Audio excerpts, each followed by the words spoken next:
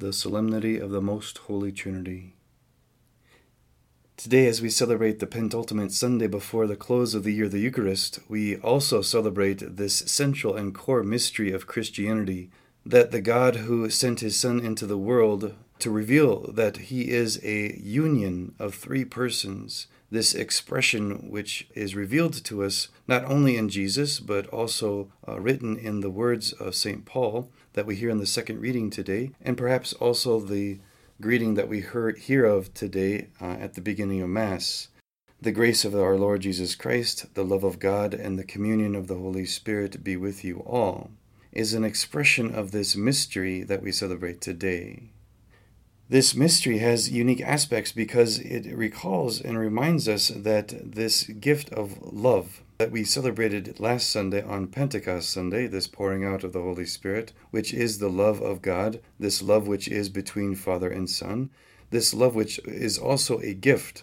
and grace given to us, this grace of our Lord Jesus Christ, this love of God, which draws us into this communion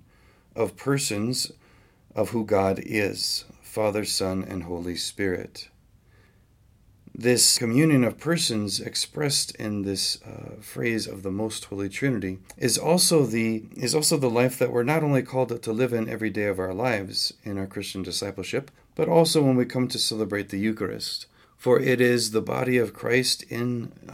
the Holy Spirit crying out to God in thanksgiving for this gift of his love that he has not only bestowed upon us in his Holy Spirit that we celebrated in a particular way last Sunday, but in this gift that he has given to us every Sunday and every time we celebrate the Eucharist in his Son Jesus. All of this which is an expression of the love of the Father which he has upon his beloved sons and daughters, whom he calls to share in his very life,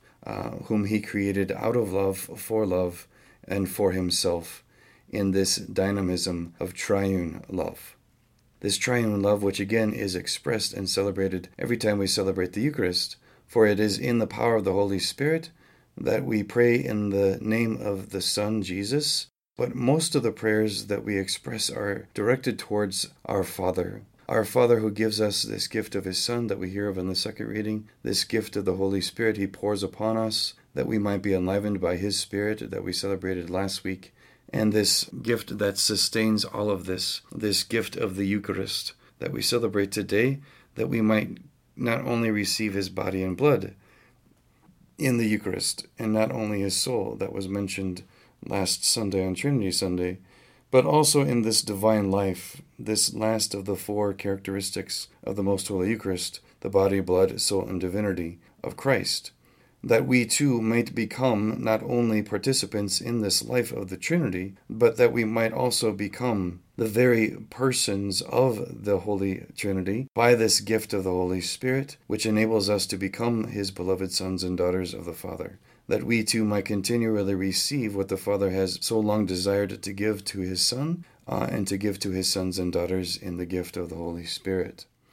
As we are reminded of this great mystery, we are reminded that this great mystery is also the expression of our sacramental celebration of the Eucharist, which is this great mystery of Christ in his divinity and his humanity, in his body and in his blood and in his soul and in his divinity. As we come to celebrate this great gift that the Trinity so desires us to participate in, so that we might have this same and very life that he himself enjoys, Father, Son, and Holy Spirit, we are also reminded that we are called to share in this life not only during the celebration of the Eucharist, but as we are sent to go forth and to live in this great mystery that the Lord has bestowed upon us.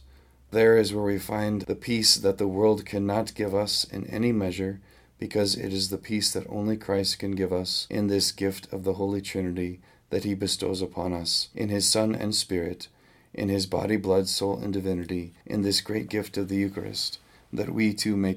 continually have our life and be at peace with our Father, whom he has sent into the world so that we might be reconciled with him.